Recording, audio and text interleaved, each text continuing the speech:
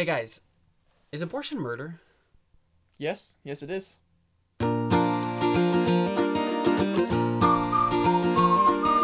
This is The Christian Artist, honoring Christ through creativity. My name is Caleb. My name is Connor. My name's Carly. Welcome. We're here with The Christian Artist, as we usually do on Mondays. We weren't here last week because school. Don't like school. But we are back. I'm having withdrawals, man. This is such a busy week for me, with assignments and stuff. But yes, you have here. 1 or 2 weeks left of. This is my last week of classes, and I have a whole bunch of assignment stuff, and then next week is finals, which I only really have one final, but I have a bunch of papers due that week as well. Oh, okay. But so you'll be fine. Almost done. Almost finished. Almost there. And of course, I just decided to stream every possible day that I possibly could this week to add more stress to my life. That's a great idea. Yeah. It's fine. So, what are we talking about today, guys? Abortion. I didn't know from the cold opening. That was a surprise. Yeah. Well, you asked the question.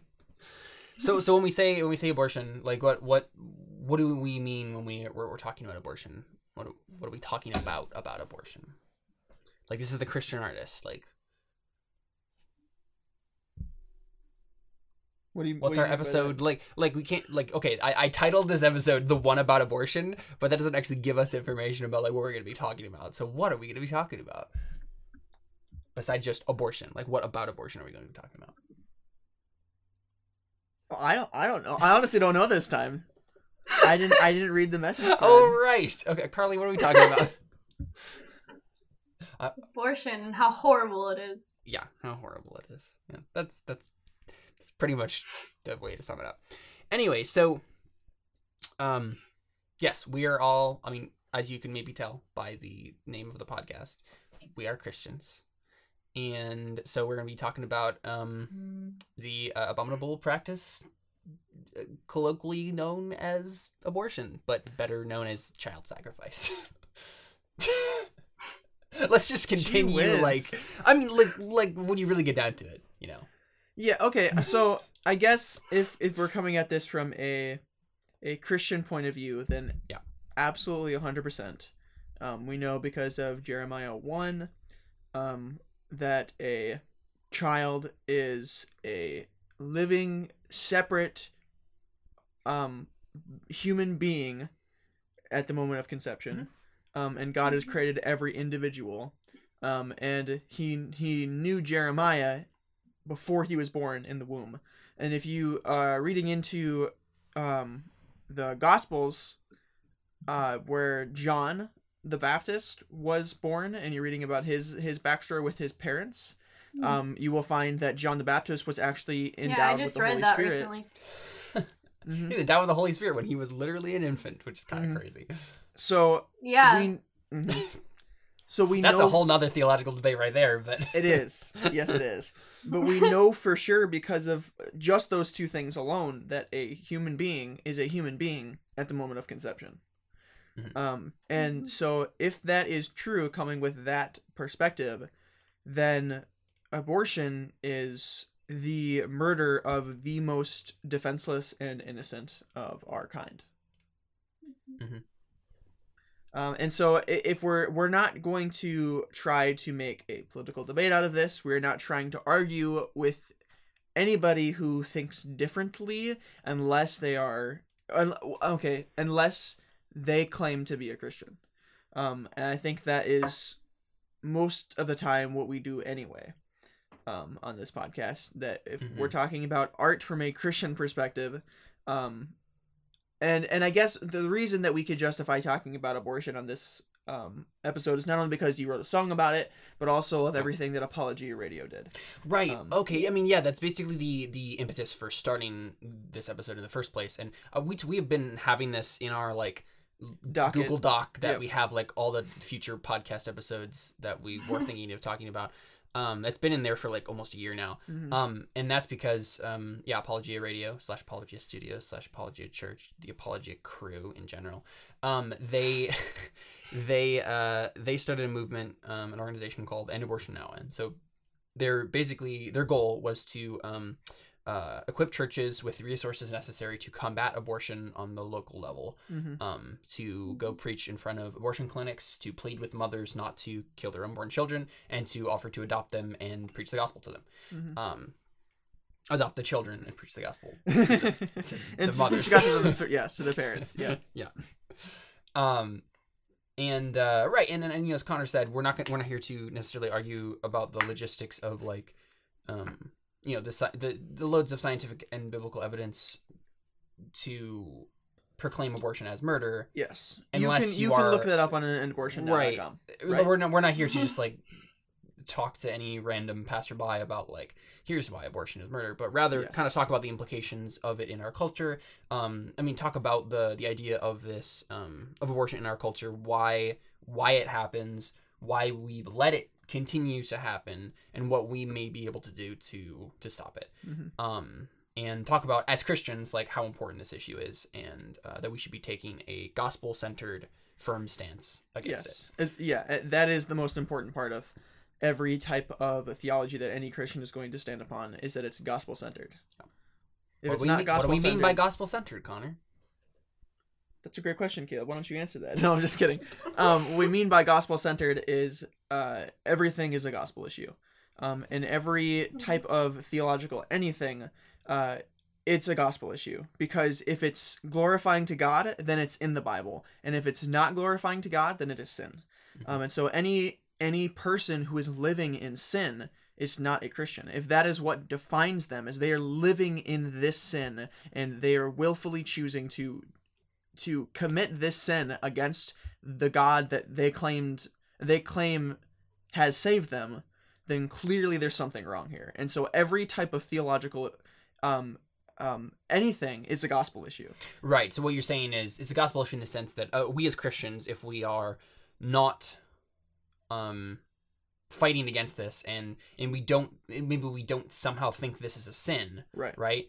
That's a gospel issue because you may or may not be saved, right? Like if it's one of those things where if we live in a lifestyle in which we don't view sin as sin, and feel our conscience be pricked and our the desire to repent and walk away from that, then are we really in Christ?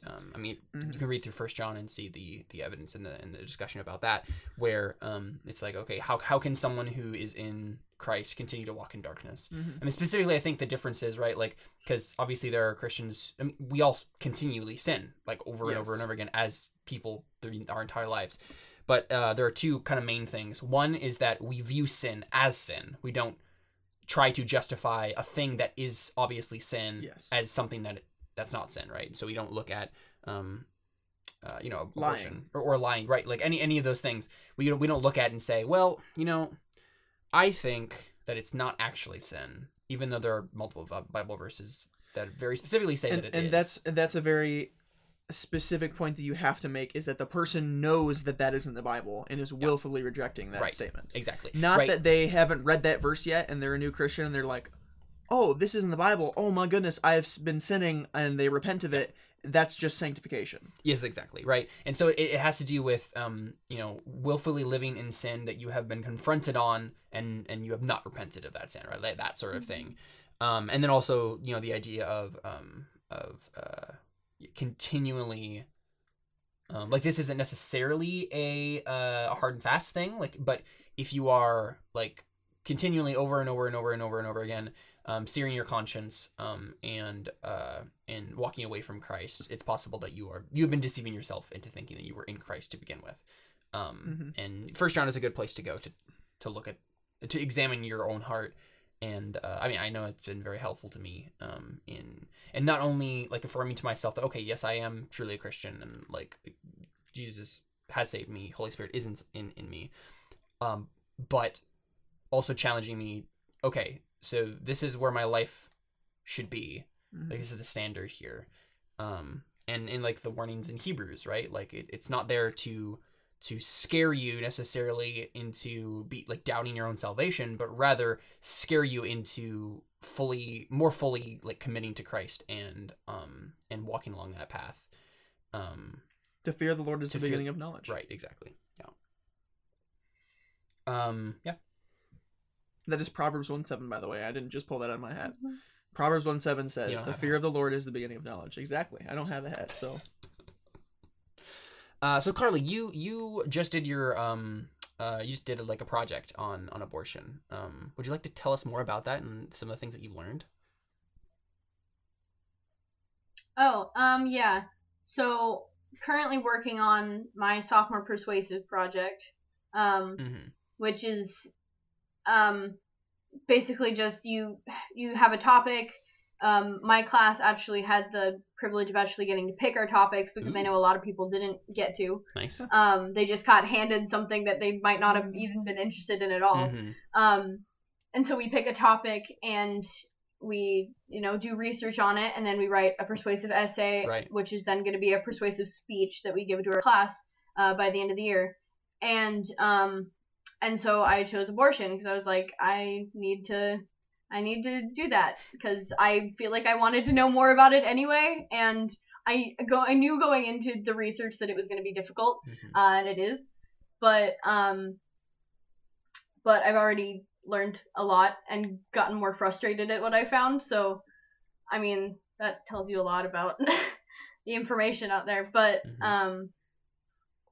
yeah, and I just finished my research last week. So we'll be writing our essays this week, or at least outlining them. Yeah. Cool. So what's like one of the things that you've kind of like learned like doing the research that like really I don't know like got you? Because I know when I was like first hearing what Apologia was doing with End Abortion Now. And like the fervor in which they were like preaching this and going in it really inspired me, and like it's literally why I wrote the song that we're gonna play later, is because like they inspired me so much into like realizing how important of an issue it is. What did you have as like a similar moment like doing the research where you're just like, wow, this is like really important, we need to be like talking about this more? Yeah, just anytime I would see a number of like how many abortions happened every year, which like sometimes it would be from an article that's trying to say, look, abortion rates are going down, why are you so mad about this? But it's like, it's still a huge number no matter what. Like, guys, one would be a huge number. We only kill hundreds of thousands of babies. Don't worry about it. Yeah. Yeah, it's like just this what you said, like one baby would be too many, right? Like how is that not too many? Yeah. More American lives have been lost through abortion than every world war put together. Yeah. Or any American war like put together. Right, exactly. Like the amount of like American lives lost in abortion through war. Abortion versus the amount of American lives lost through any war that America's been a part of combined. Yep. That was the statistic. Probably times a lot. Yeah. You'd probably have to times that by a lot to get a equal number. Yeah, because I mean, all things considered, America didn't actually lose a lot of people in any of the wars that we've been a part of, except for the Civil War, because we were fighting against ourselves. Yep. Don't say it. Don't say what? All right. No comments about the Civil War. We're just moving on. Yeah, I mean, we can have that conversation later. All right. Civil War was a mistake. Anyway, so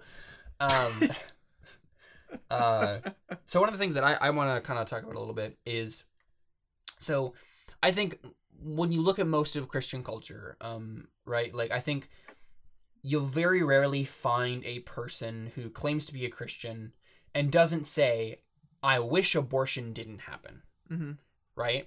But then you start to get into all the nuances, all the different things, and then you start to see people come out of the woodwork and say, well, I think there is something to be said about this certain situation.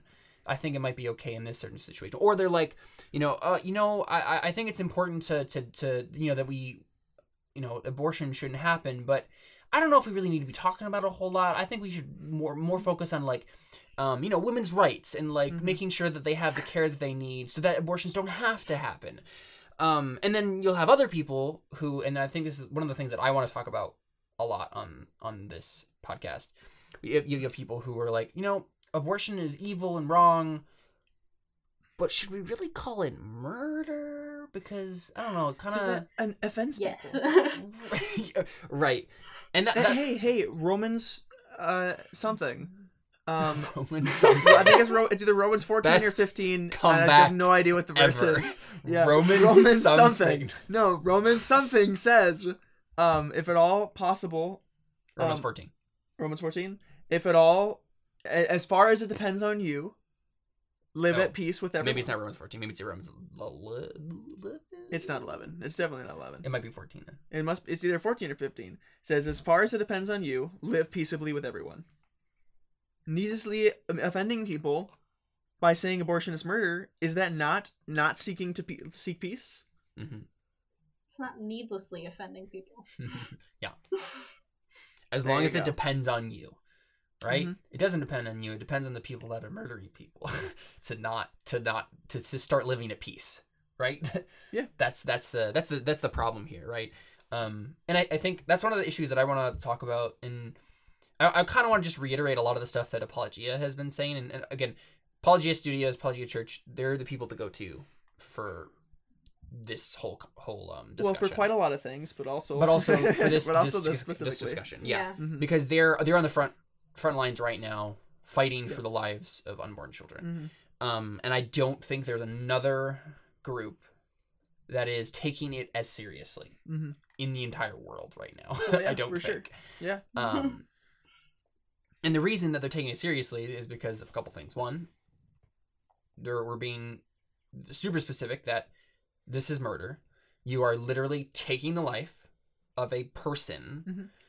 And so what do we call that? Murder. Mm-hmm. There's no other way around that, right? Like, unless it's through war or by means of capital punishment, and it is neither.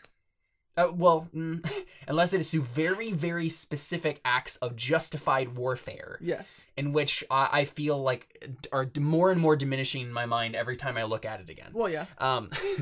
But I was just trying to clarify that there are specific cases and then where taking life capital is punishment. Yes. In this very specific cases that somebody the Bible, is actually like talks about it. Yes. Which is actually, when you look at the biblical law, it's actually very, very few amount of cases that of all the laws in Israel, is very few amount of cases that actually says go stone someone to death. And it's like for very, very, very heinous crimes. But yeah, like. That's one of the things that I think we need to be talking about more and really taking a stand on more in our culture. And the main reason is, if we're looking at this as a legal issue, if this is like something that's legal in our country, and it shouldn't be, right? We should be standing for the life of any person, right? No matter why they're being killed unjustly. Yep. And when we look to prosecute, when we look to stop an abomination like this, when we look to stop like a crime like this, we have to use terms that are true. And if we don't call abortion murder, then what are we saying? There isn't a murderer. Yeah. Or maybe when we switch that around, right? If there isn't a murderer, then there was no murder, right? Yep. That's a better way of saying it. There have to be people that are brought to accountability for this. Mm-hmm. Both the mother, who is willingly doing this, or I guess there are cases in which like people are like literally forced to do so, but those are also very rare. Most abortions are done purely out of convenience, and it's completely willing, and you can just check those statistics. Those are true. I mean, I didn't say statistics, but I just said more. But statistics are always false by definition, because you can't actually get all of the information. They're always approximate. Yes. Yeah. But anyway, so but right, like there's always in every single case of abortion, there is a person who has hired another person to murder a person. It's a hitman, right? Yes, you're hiring a doctor who is supposed to save lives as a hitman. Yes, and it's that's legal, what's happening. And it's encouraged. And so you're an accomplice to murder in that at that point, right? And anyone who like told you that you should go get this abortion, right? Like and encourage it along, like you could be considered an accomplice, because that's the thing, right? Like in court of law, if we looked at this purely from a standpoint, if this was not an unborn child and it was literally just a person hiring another person to murder someone, and there are people around them who's like, oh yeah, that's a great idea, you should really do that, I think that's for your own best well-being, that you should hire that person to murder that other person. Yep. They would be considered an accomplice to murder. Yep. And so we have to be consistent with the terms that we're using and the way that we're approaching this as Christians, as people, in the cultural sphere.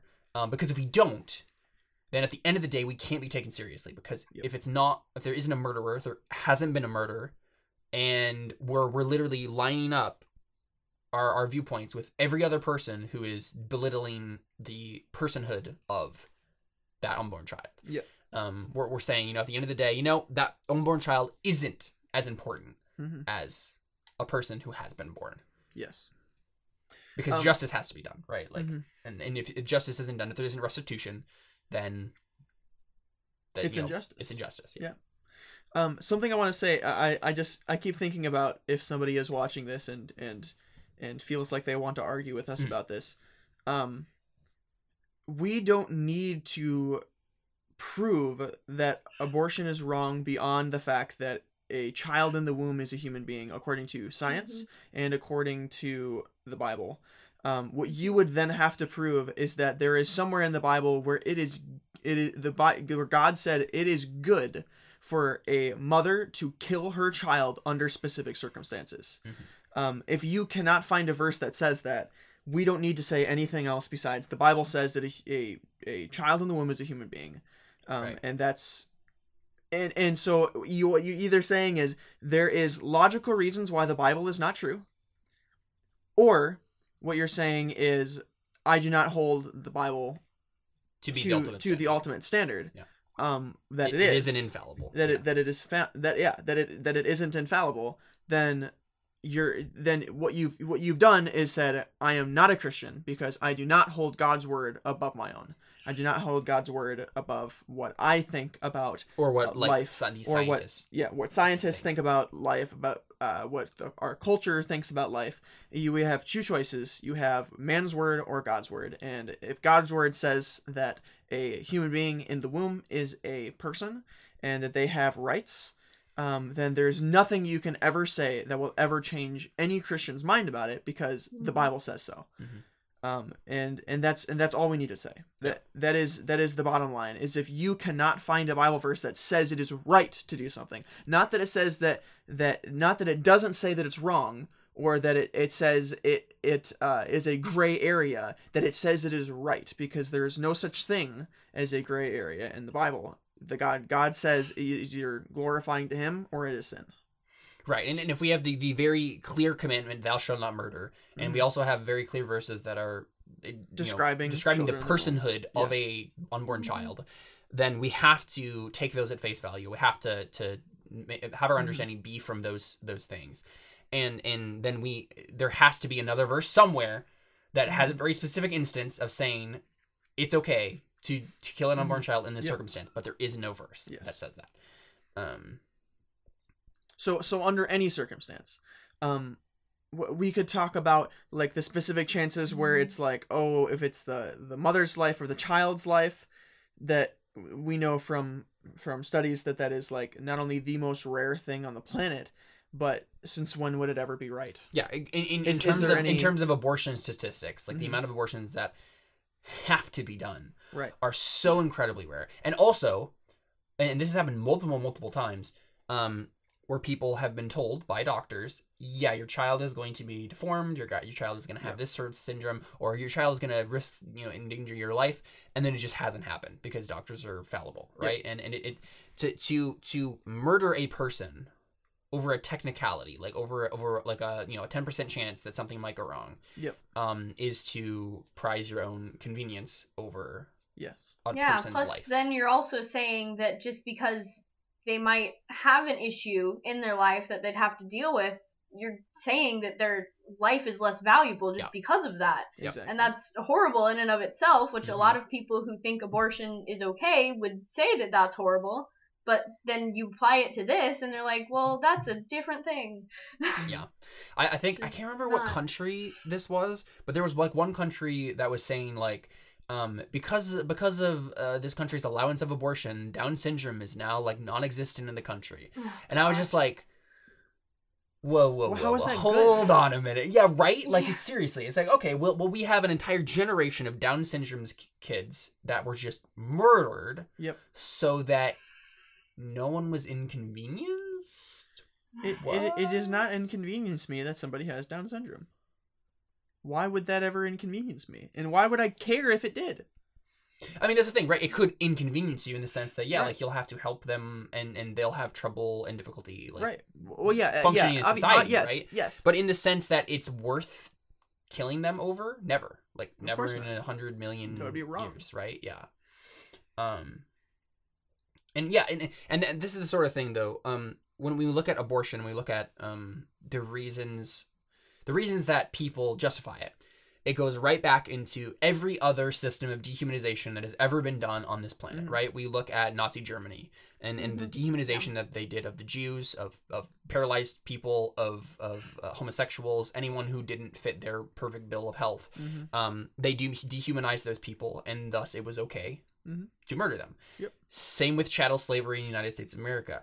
Right? As soon as we decided that they were not people or lesser people, then it was okay to do the horrible things that we did to them because, it's fine. They're not actual people. They're not real people. And so it's fine to do these things that we wouldn't do to real people. And that's literally how every injustice starts, is we devalue the life of a person. And when we look at scripture, every human being has equal value in the sight of God. They are all made in the image of God, and that means they have worth and value and beauty that is not, that is completely contingent on their creator.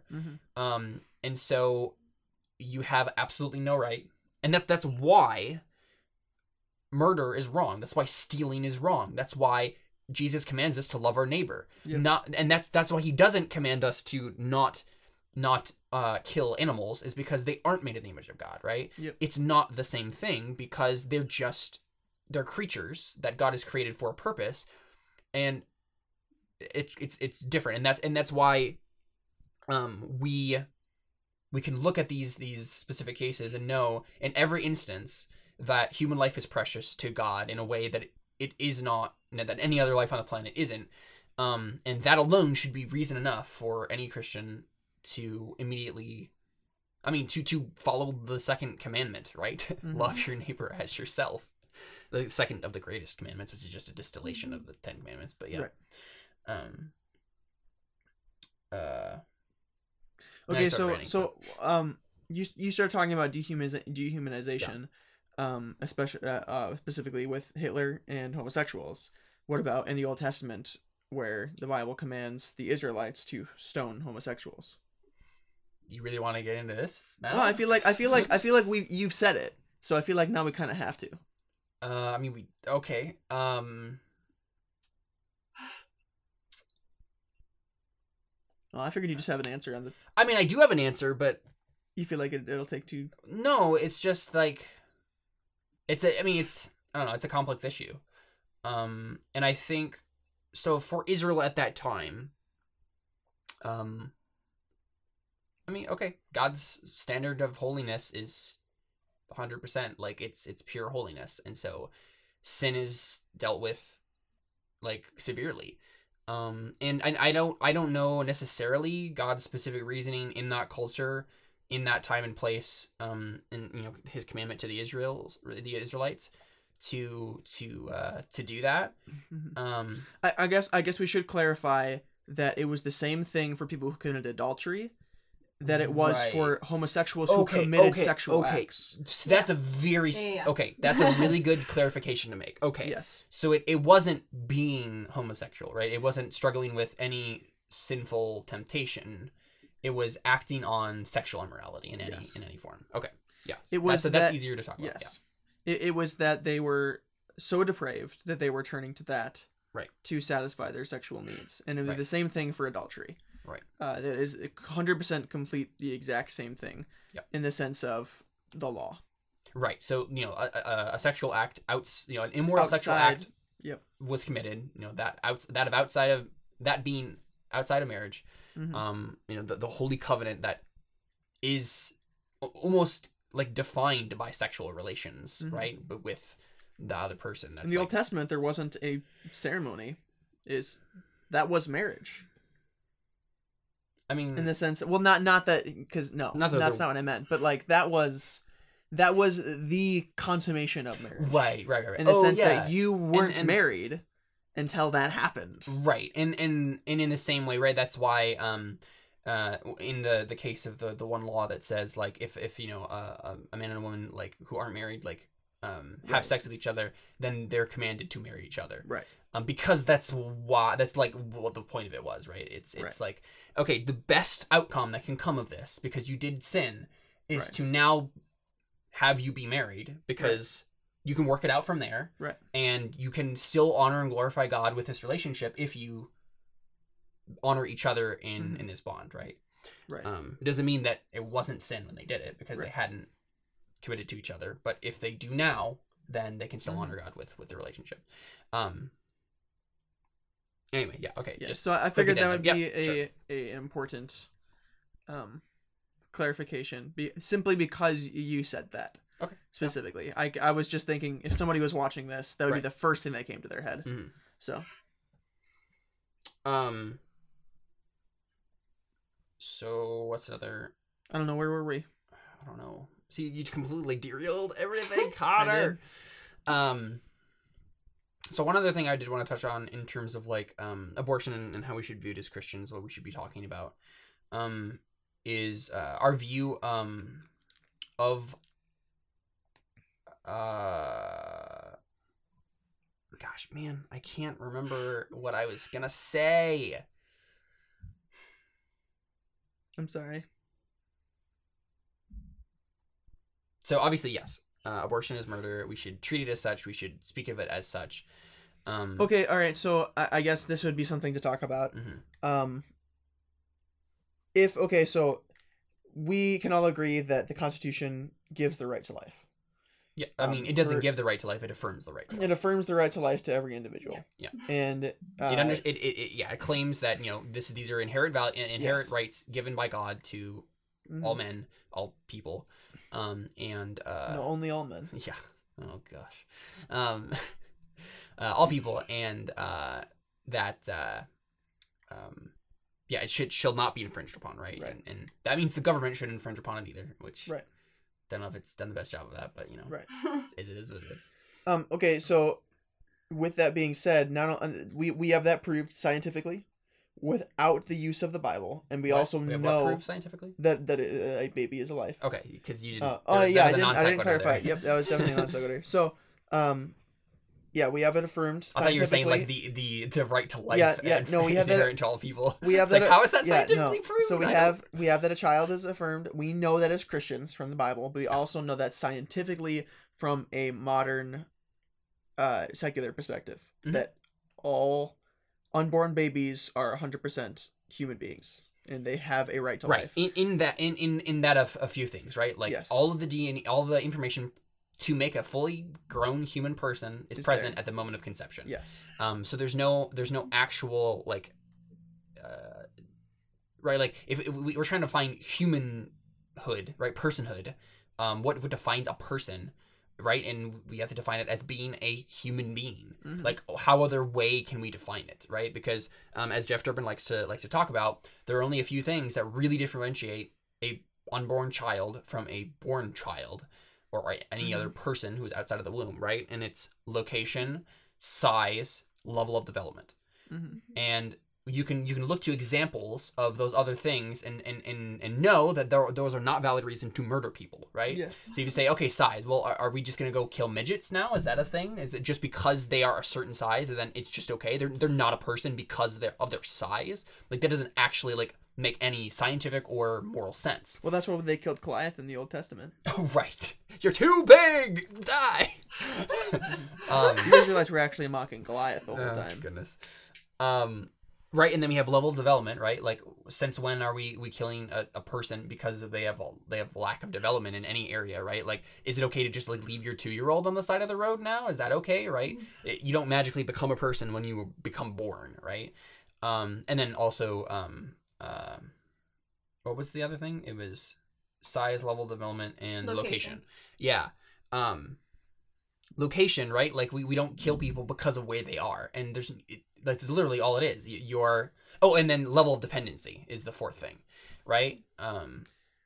We don't kill old people. Exactly, right? We don't kill, I mean, we shouldn't, right? And there's a talk about euthanasia and, like, we should kill these people because of whatever. But, like, there's because if you no justify reason. abortion, then you could also justify euthanasia or vice versa. Right? It doesn't, you cannot argue away from a person's personhood using any of those things. Because just because a 2-year-old is, is still dependent upon their mother, right? And because they are, right? Like, just like an unborn child, they're dependent upon if you just let your 2-year-old, like, leave them on the side of the road, they're gonna die, right? Unless someone takes care of them, they're going to die. Like, they're not gonna be able to take care of themselves. And so, since when is that okay? Since when is we as society decided that that's okay? So we have totally proved that 100%. Here's the thing: shouldn't we as Christians then overthrow the government by by virtue of the Declaration of Independence, which says if the government does ever infringe upon these rights again, that American citizens not only have the right, but the duty to the rest of the world and to America to overthrow the government. So we have that laid out in the Declaration of Independence. That's why our country was started in the beginning, in the first place. And also the Constitution, that is a life. Should we not then overthrow the government? Do you have a specific idea about this? About why to or why not? Yeah. Well, we have never ever solved anything as Christians through war. Okay, good. I was hoping that's where you're going with this. Yeah. Right. Yeah. Like that's ultimately the issue is that, like, although the Declaration of the Declaration of Independence. No, the Constitution. Constitution. Affords us that right, and like talks about a government should like overthrow its Declaration of Independence. Declaration of Independence talks about that too. Yeah. But like Second Amendment in the Constitution, that's kind of what that's about, right? Like why it exists is because the founding fathers wanted to institute a way for the citizenry to overthrow their government if it became corrupt. But again, that's not the Bible, right? And, the Bible says we are a kingdom of not of this world, right? Like we don't use the same means. We don't care. There is no type of loyalty for us as Christians to this government, right? Like we ultimately we are not American citizens. We are citizens of heaven, right? We are citizens of the kingdom of God. Should we respect our government? Yes, because it is God ordained. Right. Should we be loyal to our government? Absolutely not. Not in that sense, right? Like in the sense that, like, obviously, we are citizens of a different government entirely, right? Yes. And that's the government of Jesus Christ. And so, like, even though the Constitution or in the Declaration of Independence talk about this as a concept that we should overthrow your government if like it becomes corrupt. Yeah, that would be something that American citizens could do. Yeah, lawfully. They could lawfully do that, and it would not be wrong, because that would be a part of the Constitution. That's what they're supposed to do. I'm sure there would be people who would argue on you on that point, who are like, people who read the Constitution in depth and whatever, like.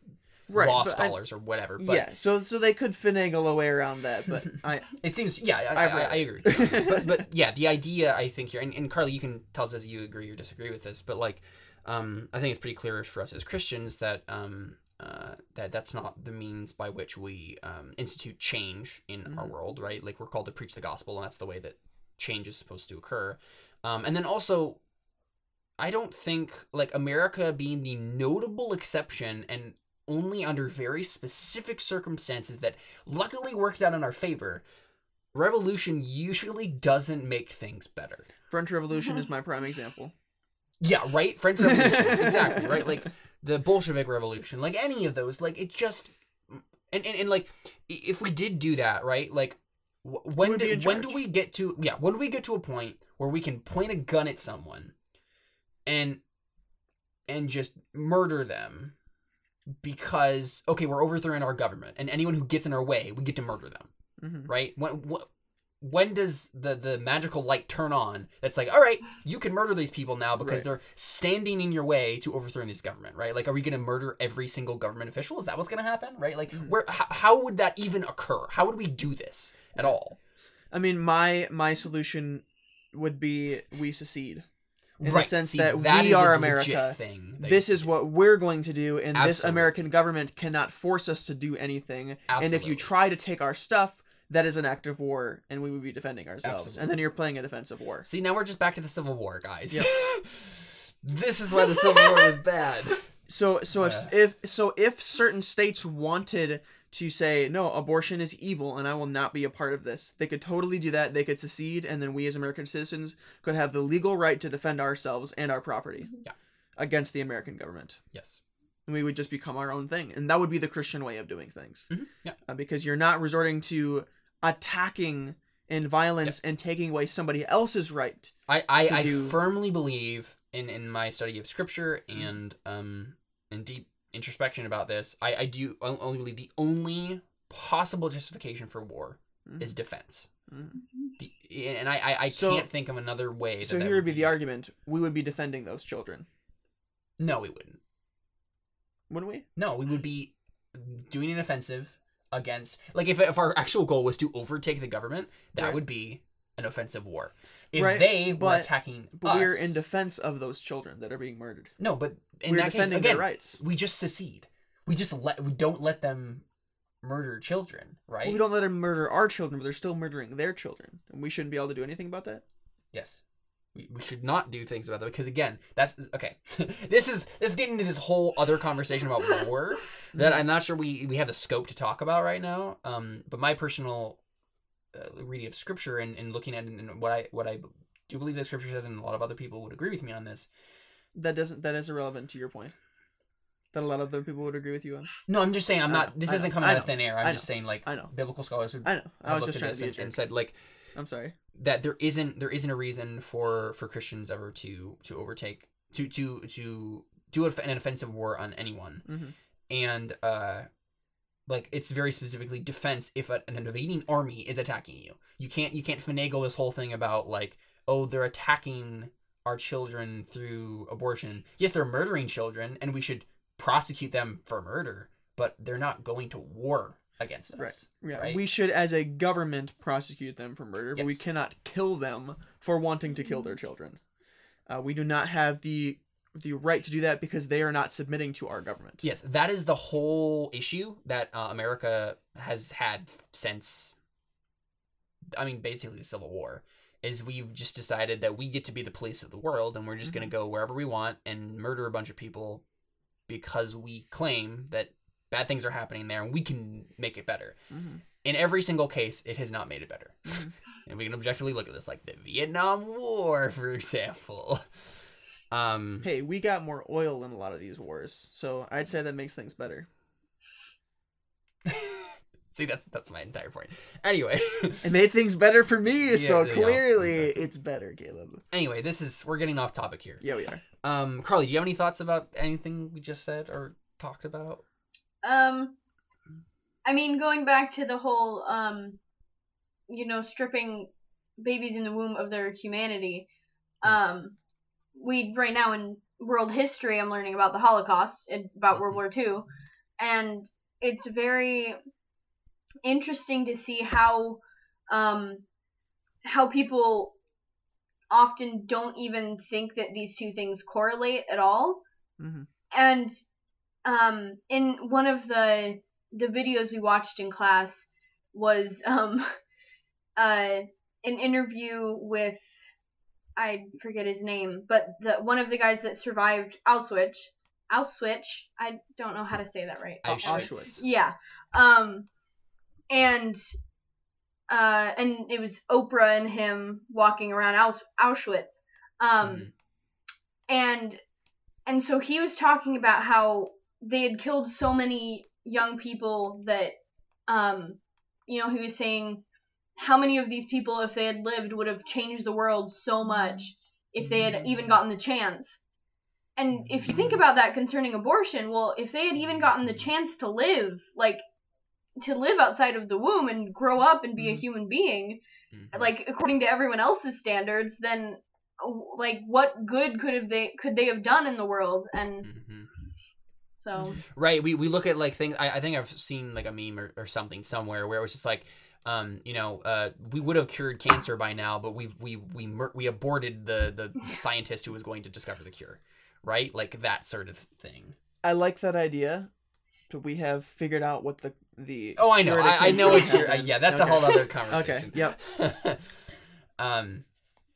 Right, but it's the idea that, like, yeah, exactly, as you were saying, right? Like, how much more good could be done in the world? How much more? How many more people would have had the gospel preached to them, became Christians, and preached the gospel to other people, right? Like, and done so many great things for the Lord, if if they were allowed to live, and you know that,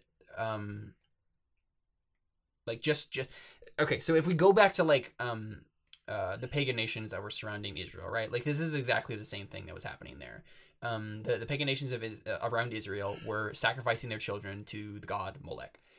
They would put them in a fire.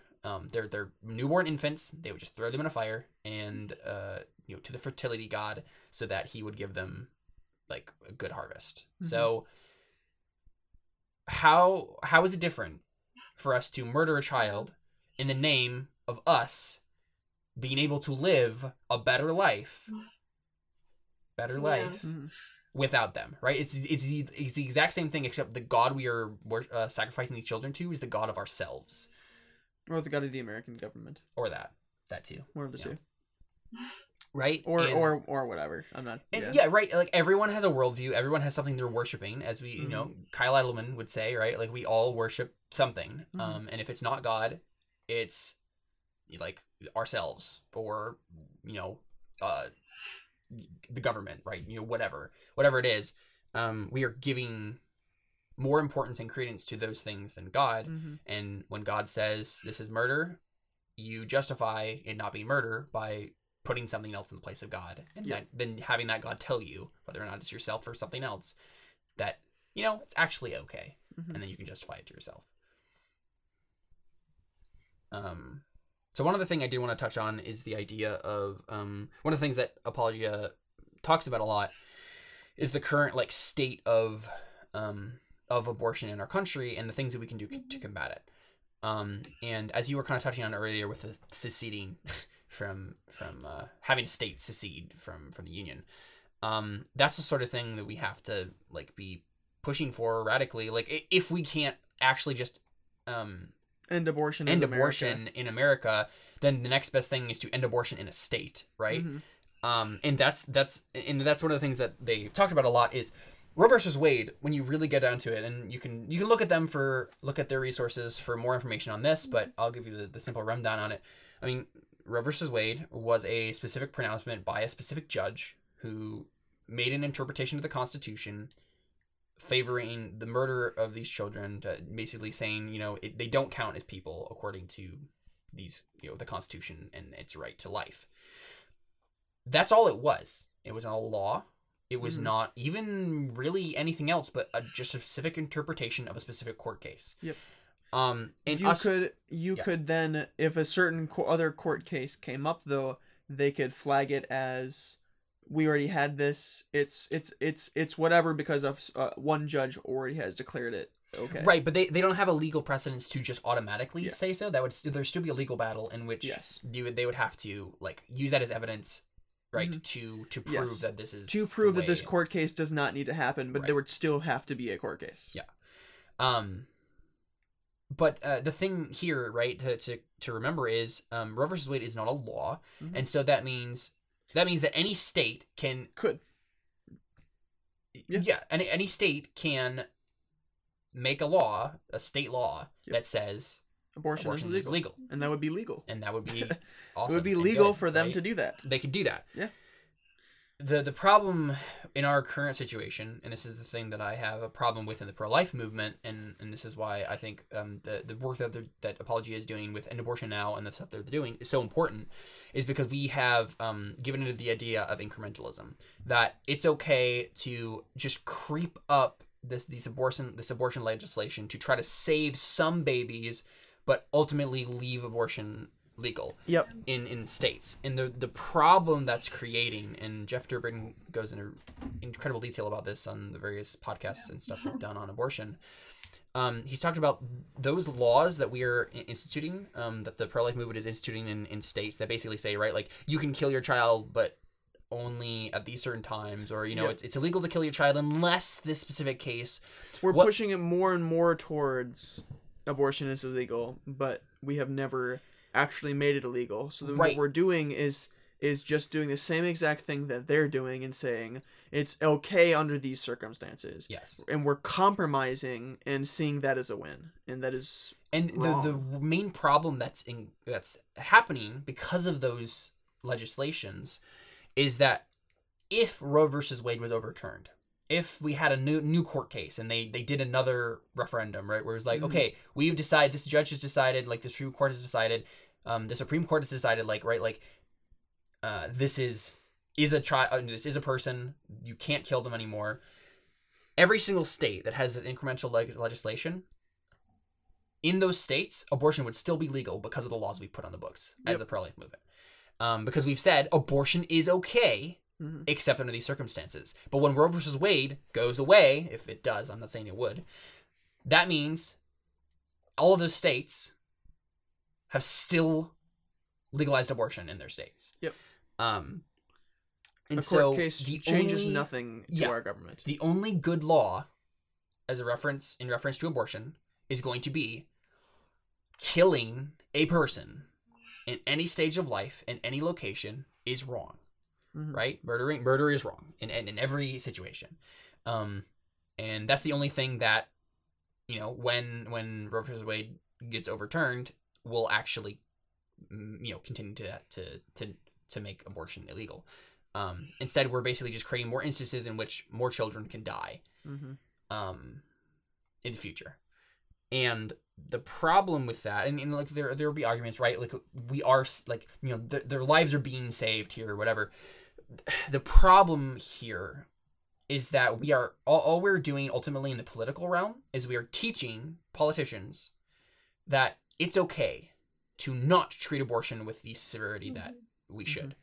And that means that Republican politicians will continue getting voted into office for the sole purpose of stalling the pro-life movement. Yep. Right? Because if a state outlawed abortion completely and utterly, the entire pro-life platform for getting votes would crumble because there wouldn't be any need to institute those legislations anymore. And so the only reason that those politicians exist in this current political sphere is to continue playing the stalling game so that they can continue being elected into office, so that they continue putting these abortion legislations on the record so that more babies can continue to die. Luckily, there are a few people, and Apologias have interviews with a few people, actual like legislators who are trying to legit just get it overturned in a state level, and that's what we have to be fighting for. If we're looking at the political sphere, if we're looking at the legal sphere and the things that we can do as Christians, we need to be pushing our legislators, pushing our politicians in this on the state level to try to pass bills that will completely and utterly outlaw abortion in every instance. Utterly and completely. Because we do have that right as the state, and that's how the American government was supposed to function. The federal government has overreached its power incredibly much compared to what the Founding Fathers meant for it to have. And this has created so many different problems with wide sweeping policies being instituted by the federal government where the states were supposed to have that power. Right, and this comes to back to my view of government and how no, not your view of government, the Bible's view of government. Right, the Bible's view of government. I mean, I didn't want, but right, no, the idea that the government believe... has to be community focused and voluntary, yes. Right, so that you don't have these wide sweeping changes where you are forcing people to pay with their money to pay for the murder of unborn children. Yes. Right? If we have a governmental system that encourages competition between states and where laws are part of that competition, right? Then we have a great system which can actually give us what we as the people in communities want from our government, which, right? Like, so if we have a state that just lays down the law and says, pro-life, we will not kill our children. Right. Then we have a situation in which us as Christians and pro-life people can be like, awesome, let's move to that state. Yep. right? Let's all go to that state, because that's a state I want to be a part of, right? That's a governmental system which I could be a part of and be okay with them, actually giving my tax dollars to a state that will uphold values that I deem are good. And yeah, so that's one I wanted to kind of touch on. And what I wanted to clarify earlier was, if we don't think that that view of government or this view of abortion or whatever is the biblical view, we're not talking about it, and we're not going to tell you that it's right. If that's our opinion, then who cares? But if we believe that it is what the Bible says, then it means everything. And it means way more than your feelings. It means way more than any type of logic or science that you could possibly find. And means way more than anything ever, because it's theology. And theology is of the utmost importance, because it's the only thing that we know is true, and is what God has told us through his word. Right. And so what does theology mean? Study of God. Yes. So, and God and how he relates to everything, right? Yes. And so if God has a say, and God has a plan and a purpose for every sphere of life, right? Jesus is king over all of those things because of his death and resurrection, death on the cross and resurrection. He has conquered death, conquered sin. He has now been given, a seat at the right hand of God. He has been given dominion over the earth, which means that every sphere on the earth is under his dominion, under his control. And that means we as Christians, our job as members of the kingdom of God, to redeem culture and bring it under the standards that Jesus would have us apply. And that includes abortion, and that includes our view of how government should be handled and executed.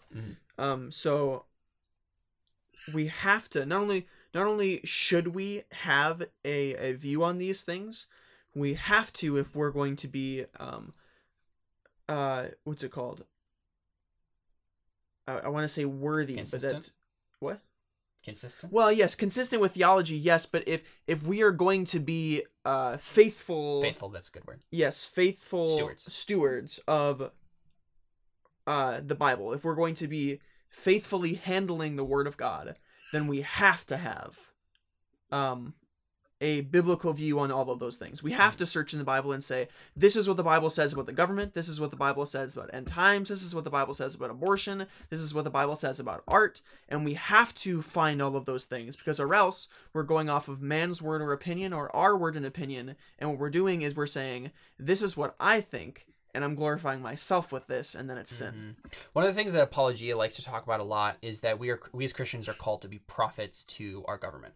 Prophets to the political sphere, right? So in the same way that we're supposed to tell them what is going to happen in the future. What's going to happen in the future if we do not follow God's standards, right?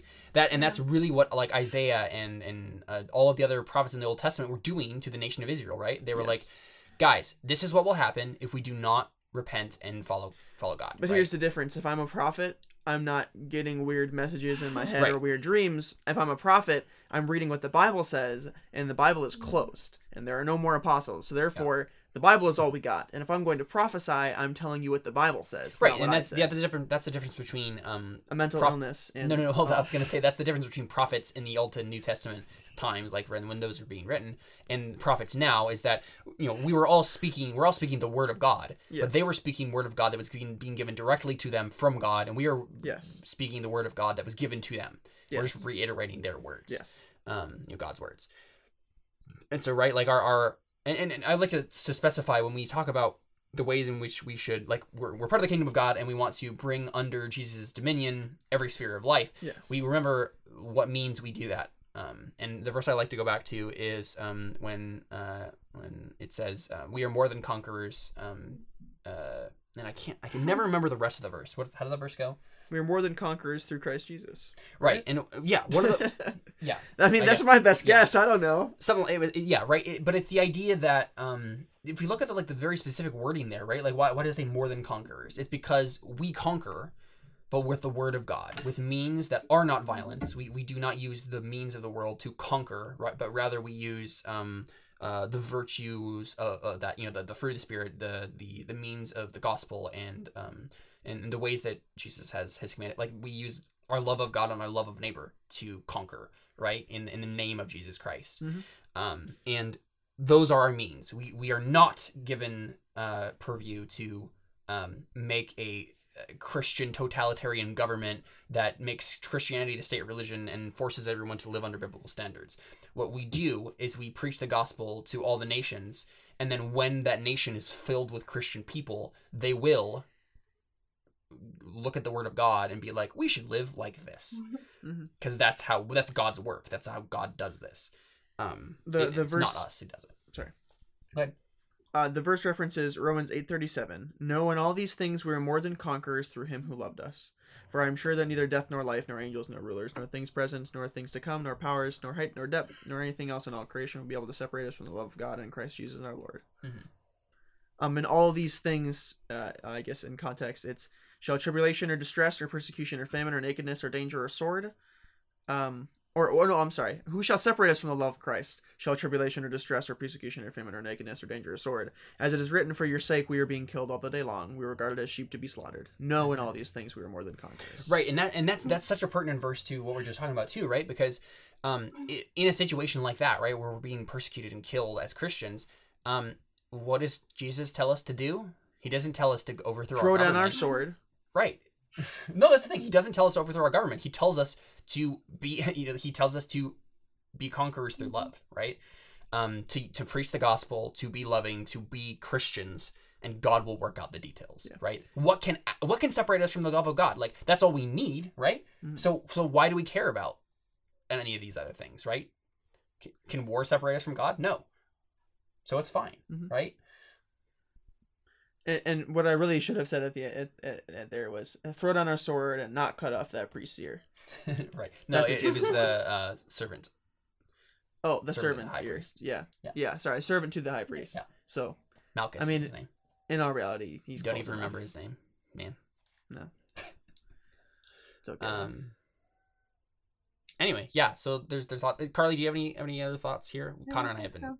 You guys always say everything that I would think to say, so.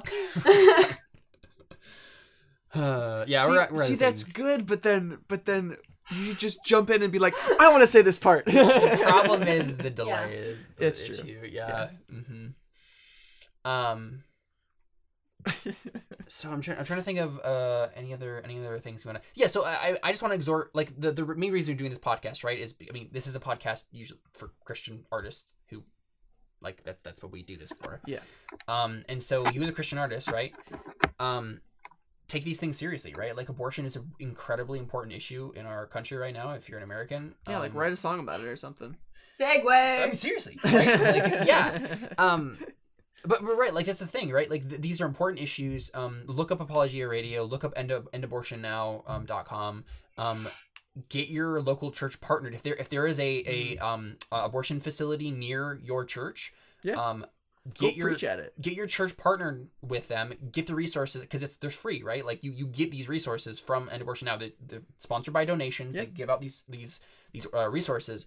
Go be a prophetic voice to those people in your community. Preach to them the love of Christ. Not only preach to them that abortion is wrong, but also preach to them that Jesus forgives people who do wrong things, right? Don't just give them a message of like hopelessness, right? Don't just say this is evil and you're going to hell. Also tell them, listen, but you can repent, right? God forgives 70 times, right? Yeah, but as soon as you go past that.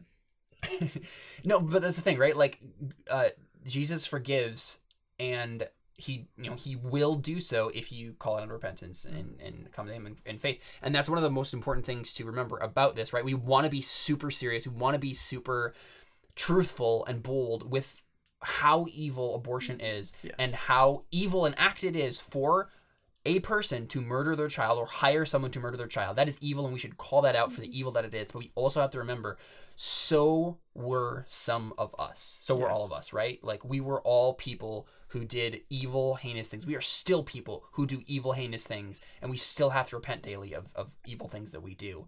But Jesus is faithful to forgive and be an advocate for the Father for us, and be the propitiation for our sins.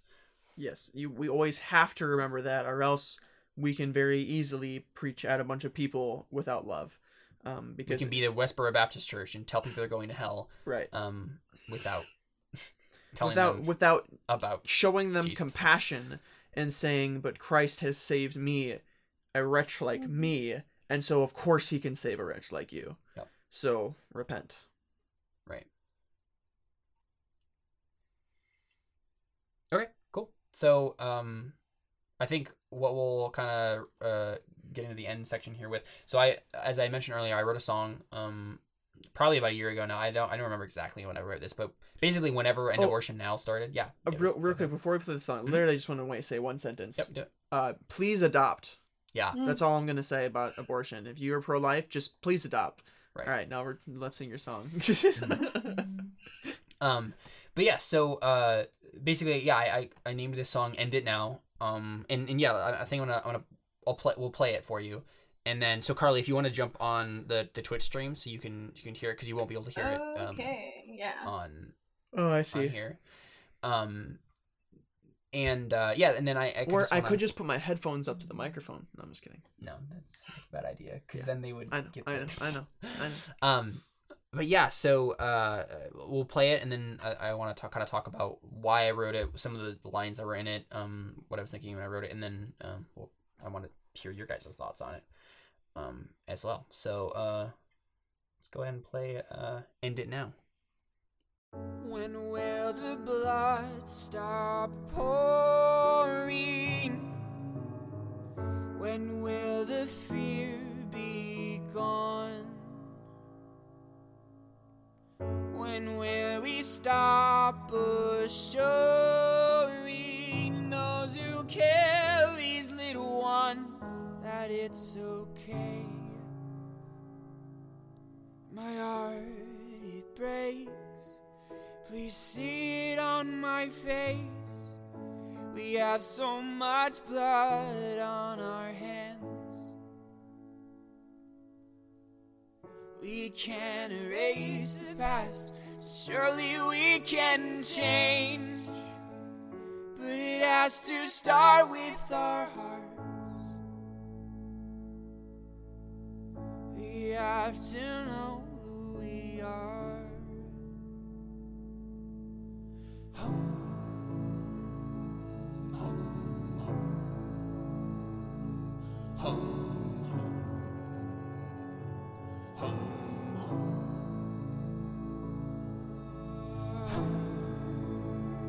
Oh, how seasons change. Winter gives to spring, but our hearts are cold.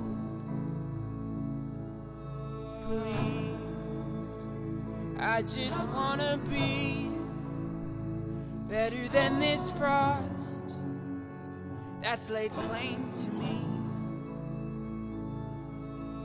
Oh, I just wanna be above the winds of time, above the hands of fate.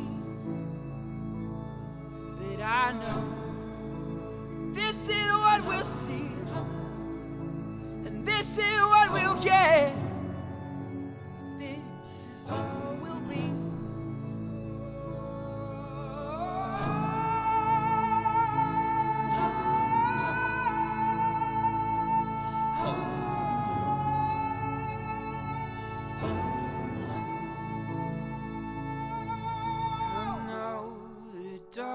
Has had its way inside my heart. This is the day that it ends. Like the water I was baptized in this light I drown my selfishness, and that is the way that it starts, with the abandonment of my artificial heart. So what do we make of this? Are we hit or miss? Is there still a chance to change the world?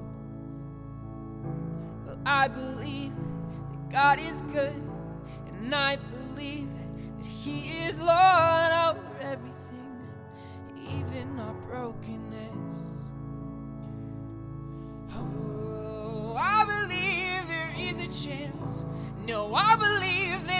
more than a chance. Yeah, the God I serve is the Lord of life.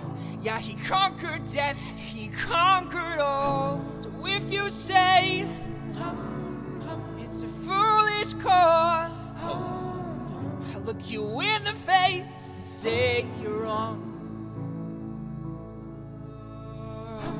Jesus Christ, he rules the world.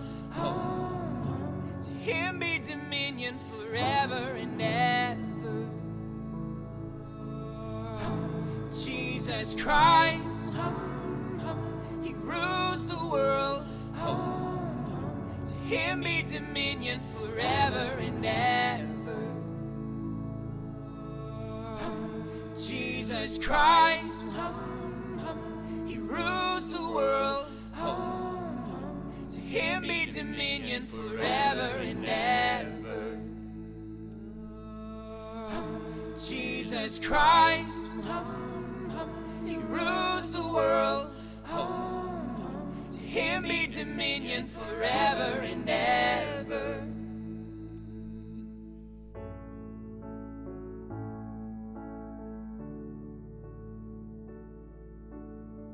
Whoever plans to do evil will be called a schemer. The devising of folly is sin, and the scoffer is an abomination to mankind. If you faint in the day of adversity, your strength is small. Rescue those who are being taken away to death. Hold back those who are stumbling to the slaughter. If you say, "Behold, we did not know this," does not he who weighs the heart perceive it? Does not he who keeps watch over your soul know it? And will he not repay man according to his work?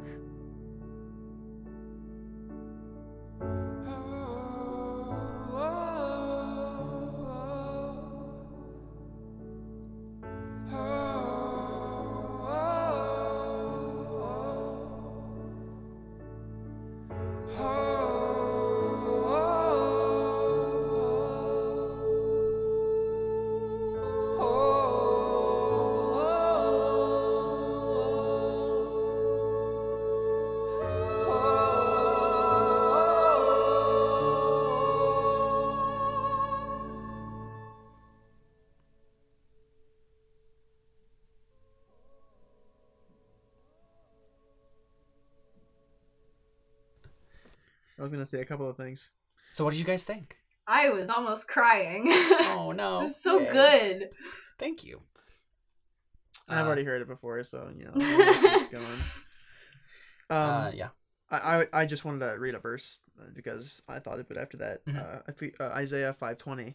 Woe to those who call evil good and good evil, who put darkness for light and light for darkness, but bitter for sweet and sweet for bitter. Woe to those who are wise in their own eyes and shrewd in their own sight. Yeah, so the verses that I read at the very end, it's Proverbs 24. That's where those verses are. Okay. I was going to ask that question too next. Yeah, and so, like, what did you guys, like, did anything jump out to you? Anything you want to comment about it? Before I just kind of, like, talk about... How many layers did you have to do for voices? A lot. Like, Very much reminded me of a cross between Sleeping at Last and Old 21 Pilots. Yeah, like Sleeping at Last has definitely influenced a lot of my music, so it's understandable that that stuff will sound like it for sure. Yeah, and so that's like, I think I'm probably gonna put that on my website now that it kind of went out into the world now. I meant to do it because, like, when I originally wrote it, like, we were planning on, like, doing a podcast about it, and then I was gonna, like, make this whole thing about it. But I guess, you know, we're talking about it now, so I'll put it up now. But now it's been, like, a year since I wrote it. Mm-hmm. But yeah, like, basically I wrote that immediately after, like, seeing the stuff that Apologia was doing in End Abortion Now, and I just, like, got really convicted, and I was just like, wow, this is really important. Holy crap, like, this is really, really important. Mm-hmm. And I've been, like, forgetting how important it is. Because, something, you know, a lot of times you can just be like, oh, okay, you know, obviously, yeah, abortion's wrong, but, you know, there's not much we can do about it, really, and, you know, whatever. And then there will also be, you know, there will be a lot of people and people still who I'll talk to, and they'll be like, yeah, I don't think abortion's ever really gonna end in this country. And I'm just like, dude, you don't have enough faith in Jesus, right? What a low view of Jesus that is. Well, okay, I guess that's not okay. By saying that's a low view of Jesus, that it might not. It would be weird to say that he can't. Would be something else entirely.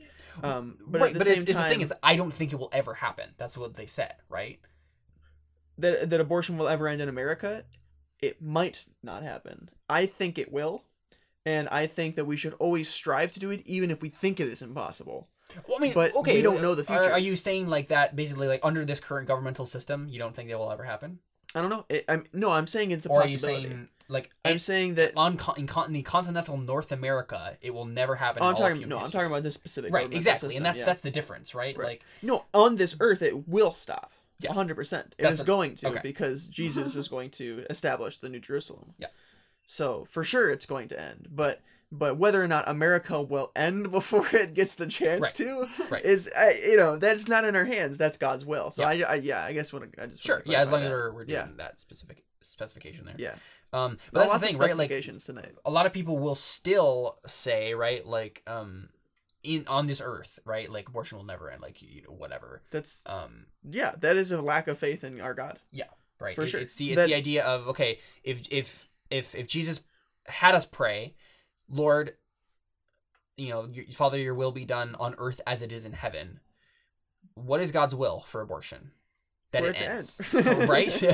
and if we're praying for that, then we should be acting upon it as well. And God says, whatever you ask according to the Father's will, it will be given to you. Right?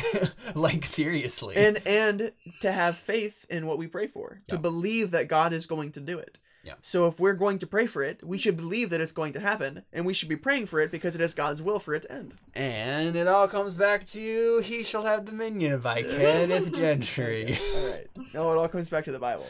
Exactly. Because this is an exegesis of the Bible. Okay, right, but it's not the Bible. But anyway, so I kind of want to talk about like a few of the things that I kind of touched on there, right? So of course, at first, I say, when will the blood stop pouring? When will the fear be gone? When will we stop assuring those who kill his little one that it's okay? So obviously, it's like I'm lamenting over the fact that it's happening, and then I'm lamenting over the fact that we aren't calling it out for what it is. My heart, it breaks with sin on my face. We have so much blood on our hands. We can't erase the past, but surely we can change. But it has to start with our hearts. We have to know who we are. And this is like an encapsulation of everything we've been talking about today. Right, and so it's the idea that it has to start with us. It has to start coming face to face with our sin and repenting. Right, and of our sin, of the gospel, in completely changing our hearts. Right, we have to be responding to the gospel. And that's really what I'm saying, right? Like, I'm not saying that like superficial means or the legal system will change this. I'm saying it has to start with heart change first, and then these things can happen. And then I go, and this is a very personal like passage for me. Writing about this, because as I was, and I'm really getting convicted right now, listening to this song again, knowing the passion that I had a year ago, and realizing that I haven't lived up to it. Because we don't have an abortion clinic near us that we can actually. No, I'm not saying that necessarily. Oh, okay, all right. Just in the general sense, because I know we talked about a couple weeks ago, right, about the I don't nearly study my Bible nearly as much as you two do, and I've been convicted by that too, right? And this is another bit of conviction for me in the sense that, like, from yourself, if it has to start with our hearts, we have to know who we are. I have to be repenting much more, and being in study much more, be praying much more than I am doing. I need to be better with all of these things, with like the entire shebang, right? Before God could do a work in my heart and use me to change anything. And so these next verses that I wrote, it was, oh, how seasons change. Winter gives to spring, but our hearts are cold. Please, I just want to be better than this frost that's laid claim to me. Oh, I just want to be above the winds of time, above the hands of fate. But I know that this is what we'll see, and this is what we'll get, if this is all we'll be. I know the dark has had its way inside my heart, but this is the day that it ends. Like the water I was baptized in this light I drown my selfishness, and that is the way that it starts, with the abandonment of my artificial heart. And that was very much like me in that specific time of my life, like being like, wow, like and you can, one of the things that I've been struggling with a lot lately is knowing that I talk a big talk, but do I walk a big walk? And I think I get much too caught up in the day-to-day minutia and stress of my day-to-day life to really be living intentionally like I should with just everything around me.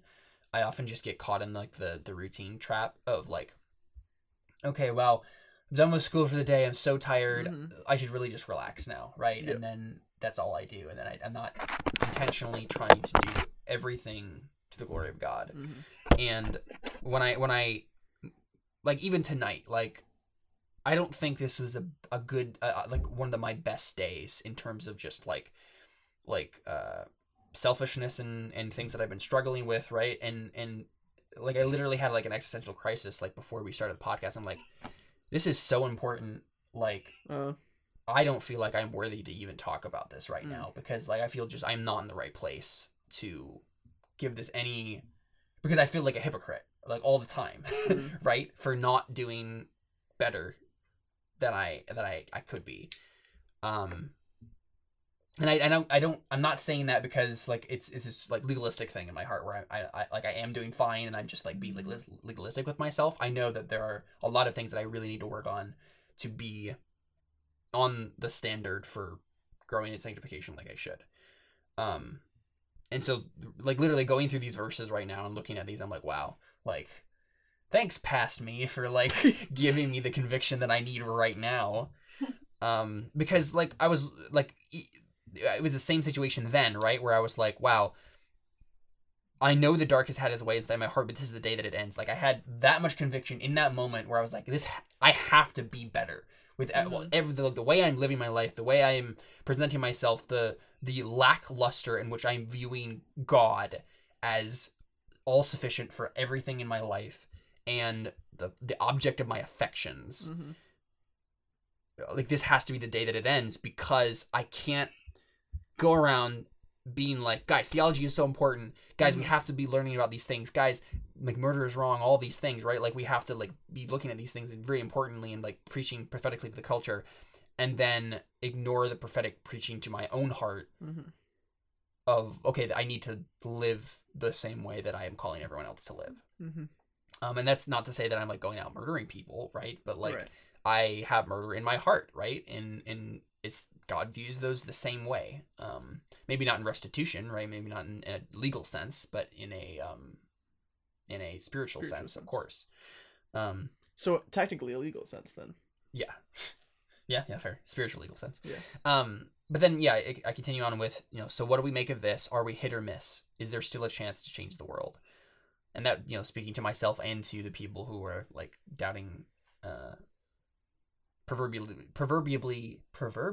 doubting that abortion can end on this earth.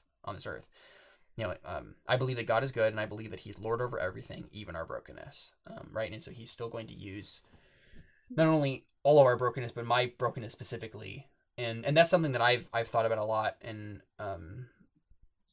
over time, right? Like obviously we are completely responsible for our sin every single time we do it, but ultimately also it was ordained that we would sin in that moment, and God is still using that evil thing that we just did to glorify Him somehow, right? And whether or not that's the amount of grace that He is showing me for me continually to live in a way that doesn't please God, and just because we all sin all the time, every day, or whether it's me, it's part of my growing in sanctification and learning to be a better Christian. It does give me, like, the sovereignty of God is the only thing that really keeps me going throughout any day, and looking at and being like, okay, even though this was not a good day, right? It was God's day, and so He did good with it. And then I continue out this song with, oh, I believe there is a chance. No, I believe there's more than a chance. Yeah, the God I serve is the Lord of life. He conquered death. He conquered all. So if you say it's a foolish cause, I'll look you in the face and say you're wrong. Jesus Christ, He rules the world. To Him be dominion forever and ever. Ta-da! He shall have dominion. You hadn't even read that book yet. I hadn't even read that book yet, yeah. Wow. But I've been being very influenced by Apologia's, like, general like sense of optimism about Right. about the world and Jesus' dominion over it. So, but yeah, so that's kind of what I want to talk about, because I was just like listening to that song again and like thinking about my feelings when I wrote the song and like how it's changed now, like the situation. And so let that be a challenge to the listeners, you guys. Change has to start with our hearts, and ultimately it has to start with your heart first, right? Because you have to make sure that you're right with God, that you're walking in sanctification like you should. Find accountability, find people around you who can help you be better, and then you can in turn preach the gospel to others, help them to be better, right? And walking in sanctification, and then together with Jesus, right, you can change the world. And now Carly is sideways. Hello. There we go. But yeah, that's all I had to say. You guys have any? Do you guys have any other thoughts?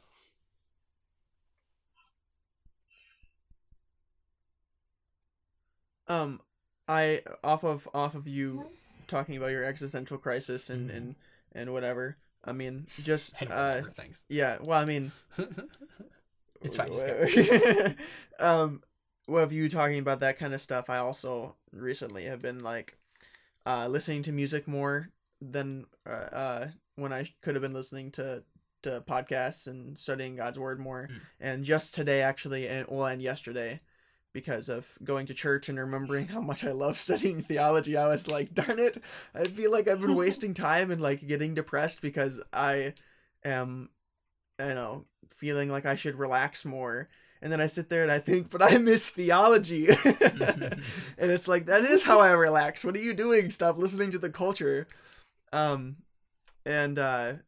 that's, again, like, that's not to say that there's anything wrong with listening to music, right? Like, you can do that. Right, no, but I just realized I enjoyed listening to theology way more. That's a good place to be. Yeah. Just thinking of, like, of how constant of a thread of, it seems like everybody I know just doesn't care about theology as much as, like, you and I do, and like in our lives. Not saying that you were also included in this, Carly. Maybe even more so because you've read a full James White book. I feel like that would take me so long. I haven't done that yet. It's pretty small. And, it's not even 300 pages. Was it really? Oh well, okay. But I am a very slow reader. I listen to sermons. I can't read very. I've been reading Oathbringer for over 6 months, and I'm on page 400. That's actually pretty good. Good job. Yeah. Oh, for okay. you. All right. Yeah. All right. I'm proud of you, man. All right. Well, anyway, yeah. So, I just remembering just the constant thread of people just don't care about theology, and I'm like, man, if I am not, I feel you. Just remembering that if I'm not studying theology and if I'm not passionate about it, I'm not exhorting the Christians around me to do the same. And that I can't let their lack of fervor for the study of God's word and them putting that much emphasis into theology let me become lackadaisical or make me lose hope. Huh? Lackadaisical is a great word. Yeah, you know what else is a great word? Bamboozled. That's not the point right now. See, you hear it. It makes you laugh. But okay, so I just remembering that I am supposed to encourage and exhort other people and spur them on to good works. And to like, that's my job as a Christian. And as iron sharpens iron, that work of sanctification through the Holy Spirit in each one of us. And that's my job. If I'm not keeping up on that, then I will never, I should not hope to see that in other Christians around me, when that is a part of my job as a Christian to spur one another on. And so just like they do that for me, I should be doing the same for them. And that should be, I never lose hope of studying theology and wanting to learn more about my Bible and wanting to tell my Christian friends of how important it is to me and show them how important it is to me, in hopes that, they will feel the same way. And then includes evangelism against abortion. wanted to get sin in general, but specifically, I was trying to tie it back in. So, yeah. I mean, so I just started reading because I don't even know who I don't know why I do this, but I'm in the middle of reading like 7 or 8 books right now at the same time for some reason. One of those books is When I Don't Desire God by John Piper, and like he's talking about, right, like the struggle for making sure Jesus is the object of your affections, right, like is the thing that you ultimately want the most. And I mean that's and I picked up that book literally because I was like, I'm really struggling with this, like because I know there are so many, and this is one of the things the book was talking about, right, like there are so many good things that I see God in, right, and I can worship God through, but and I do that, right, but not all the time, and sometimes those things become the thing I want in and of themselves. And that's something I've been really desiring lately. I've been wanting to want God more, right?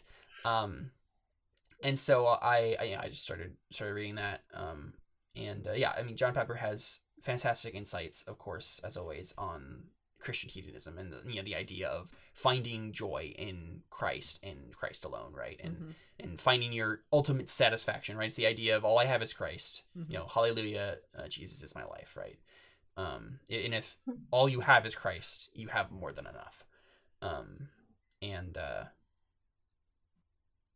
So that's not necessarily exactly tied in with abortion at all, but right, that's just where we're at. What we were ending the conversation with.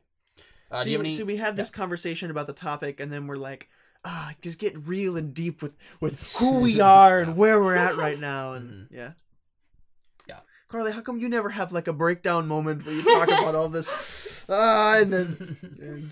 But yeah, I was curious, Carly, do you have any parting thoughts as we kind of wrap up here? No, not really pertaining to the topic. Okay. Okay, fair enough. Thanks for being moral support today, Carly.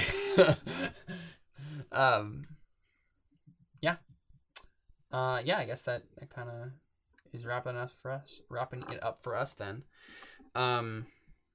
We have lots of other streaming things happening this weekend, so that's really exciting.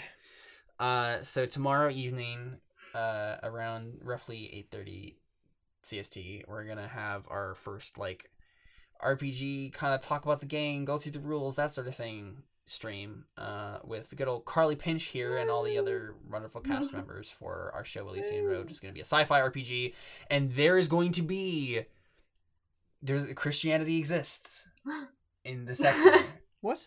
Yeah, of course, because it's an extrapolation of Earth. Whoa. Yeah. That changes everything. Whoa. There's morality in this RPG? Wow, crazy. But I that's one of the things that I was like talking about with the people who are going to help me do the faction turn.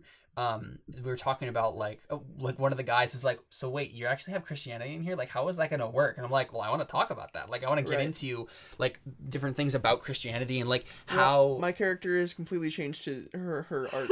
She's now going to be saved by the become a Christian. Yep, that's her arc now. Yep. I've always wanted to play that out in an RPG, but I never know how to. It's like, how do you play out something as significant and divine as salvation in an RPG where the goal is to roll dice to see whether you kill the guy or not? You know what I mean? Like, hey, but it doesn't have to be killing. You don't have to. Right, exactly. You can go through the entire campaign without murdering anyone. Yeah, but my character is definitely going to murder quite a few people off the bat. So just letting you guys know, that's pretty much where my character's at right now. Oh no. Okay. Anyway, but yeah, so we're gonna be kind of talking about characters in the game and stuff like that tomorrow. Thursday we're gonna be doing our first. This is the first time I think we've ever streamed with David as the GM, which is really exciting to me. Yeah. It looks like we're gonna play Steampunk Samurai, which is so awesome. As soon as I saw that picture, I was like, yes, I've needed this. This is what I want. So apparently that's a thing that we're doing? Yes. How are you not so on board with this? This is great. I'm really on board with it. Okay. Like, I'm super on board with it. All right, that's good. Yeah. All right. But yeah, so we're going to be doing that with, if you've have been watching this and you've watched any of the Terraniglia stuff or any of the other Crow Inquisitor stuff that we've done, we're gonna mix those two groups together. So we're gonna have, it's gonna be Connor, Carly, David, Seth, and Emily from the Terraniglia show, and then me. And David's gonna be the GM, and I'm gonna be a player this time. It's gonna be fun. And so yeah, I'm really looking forward to see what David is. You know, David's gonna be spending basically the rest of the week like coming up with stuff for that game, because that's the way David works. As soon as we decided on Steampunk Samurai, he was just like, all right, let's go. I'm starting to make up stuff. So we're gonna have to talk about characters and what we're gonna do for that. But and then Friday we're gonna have our inaugural session of Elysian Road, and I'm super excited for it. Super pumped. Yes, literally 100%. It's gonna be awesome. We have been hyping about this campaign for like a month and a half now. Yep. I'm really excited to actually finally play. The hype train is real. Before the Friday session in the evening, though, I'm gonna have the first faction turn for the game. So we're gonna basically play out like the month before the game starts. What are all the factions up to? Right. And like move the things around. And so my friends Ian and Jeremy, who I usually do another game with, are gonna help me do the factions turn for that. And so we're all gonna play 3 different factions. One of the factions is basically a Christian like movement. Really? I'm not gonna tell you the details until we get like actually in the game. Okay. And talk more about like what they believe and stuff. This might turn out to be my favorite RPG ever. I'm really hyped for it. You just stuck Christianity into space sci-fi, where I played Violet Evergarden. I really want to. I really want to like discuss religion a lot in it, because I mean we've discussed religion. But okay, all right, specifically Crow Inquisitors, the last session that we did for Crow Inquisitors, it was literally my and David's character having an argument about morality where we both had no actual moral ground to stand upon. So we were literally arguing opinions, and we both realized that there's literally no right answer here, because I am trying. My character was trying to follow the ideals of God, and his character was following the ideals of the world that they were actually living in, where God doesn't exist in that world. And so he in a way was right, even though I was right. Hey, we don't know that. You know, your Crow Inquisitors is set in Saragon, which is set in the 374th cycle, which is technically set in a universe in which God does exist. Right. So there's just a couple of layers there. Yeah. So it literally, it's mind blowing right now. Yeah, I guess you probably didn't know that, Carly, but that's technically true. In the meta narrative of what's going on, technically, God. We have too much time on our hands, or at least did when we were younger than this. Yep. But yeah, I just want to talk about religion in the RPG, because we're like there's a couple of religious groups in the sector. We have All Saints Church of God, which is like the actual like Christian group.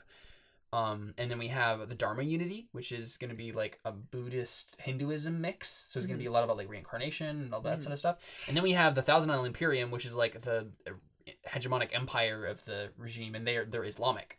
And so we're going to be having lots of conversation about like religious violence and non-violence, and like there's going to be a lot of cool conversations. Yeah. And I don't expect any of your characters to be inherently religious off the bat, but I'm definitely interested in the idea of you guys talking about religion and like being influenced by one or the other like throughout the game. So here's my question.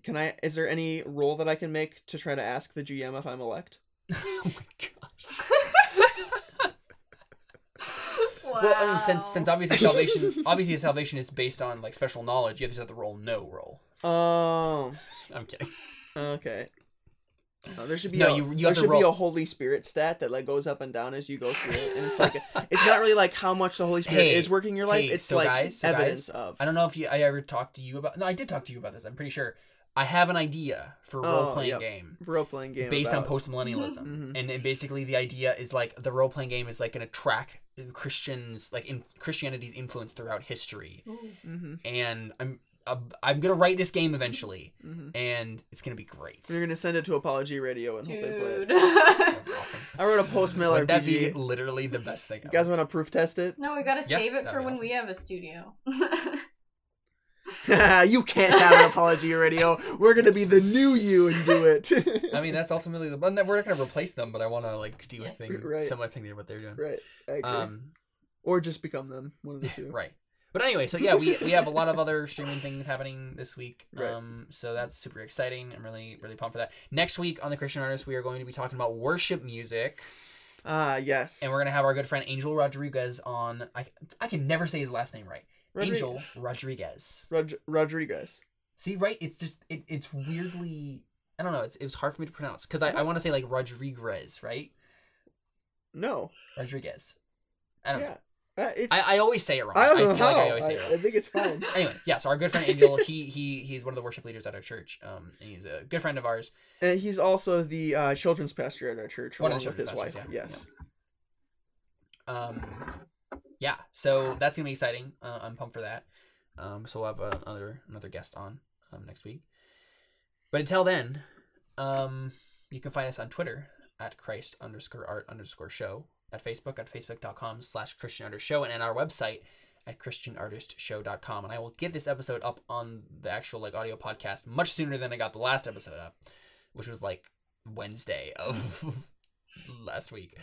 But yeah, so I don't know what we're going to be talking about after worship music. We should probably figure that out. But this isn't really an idea that has to be for 103 or 104 or whatever we're on right now. Mm-hmm. Yeah, 104. This is 102. Yeah. So but I'm thinking, okay, so Angel and I have been doing some like actual street evangelism and stuff like that, and at some point during the summer, we're trying to find some way where we can start up something for evangelism with our churches, like its own ministry and stuff like that too, because we don't have that yet, so we should do that. Yeah. And we think that'd be a lot of fun. I mean, yeah. And so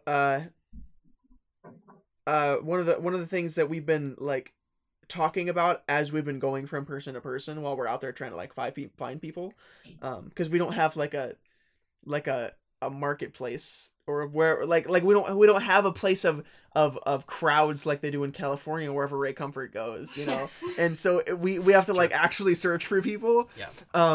But as we've been it's walking, much easier in the summer when people are actually like walking around. That's true things. too. Yeah.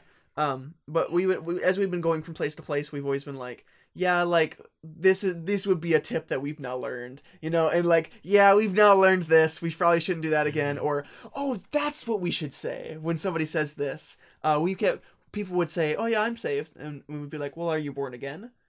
And they'd be like, yeah, and we'd be like, well, now what do we say? like, do you understand what that means? Yeah. Or like, and then, so we'd be kind of like, oh, okay, man, I forget what we thought. I mean, imagine you say something like, well, are you sure? Or how do you know? How do you know? Sure. How can you know for sure? How can you know for sure? I'm pretty sure is what we decided that we were going to say. Right, and then if they say like, well, like they say anything else but like the Bible, the gospel, right? Right, like yeah. Gospel, so then we can say, well, where are you getting that from? So we've been going through stuff like that, and so either maybe if we wanted to do something like that, maybe after we do this a few more times. Oh man, you know what would be super cool? If I had data on my phone, we could live stream us. We could witnessing.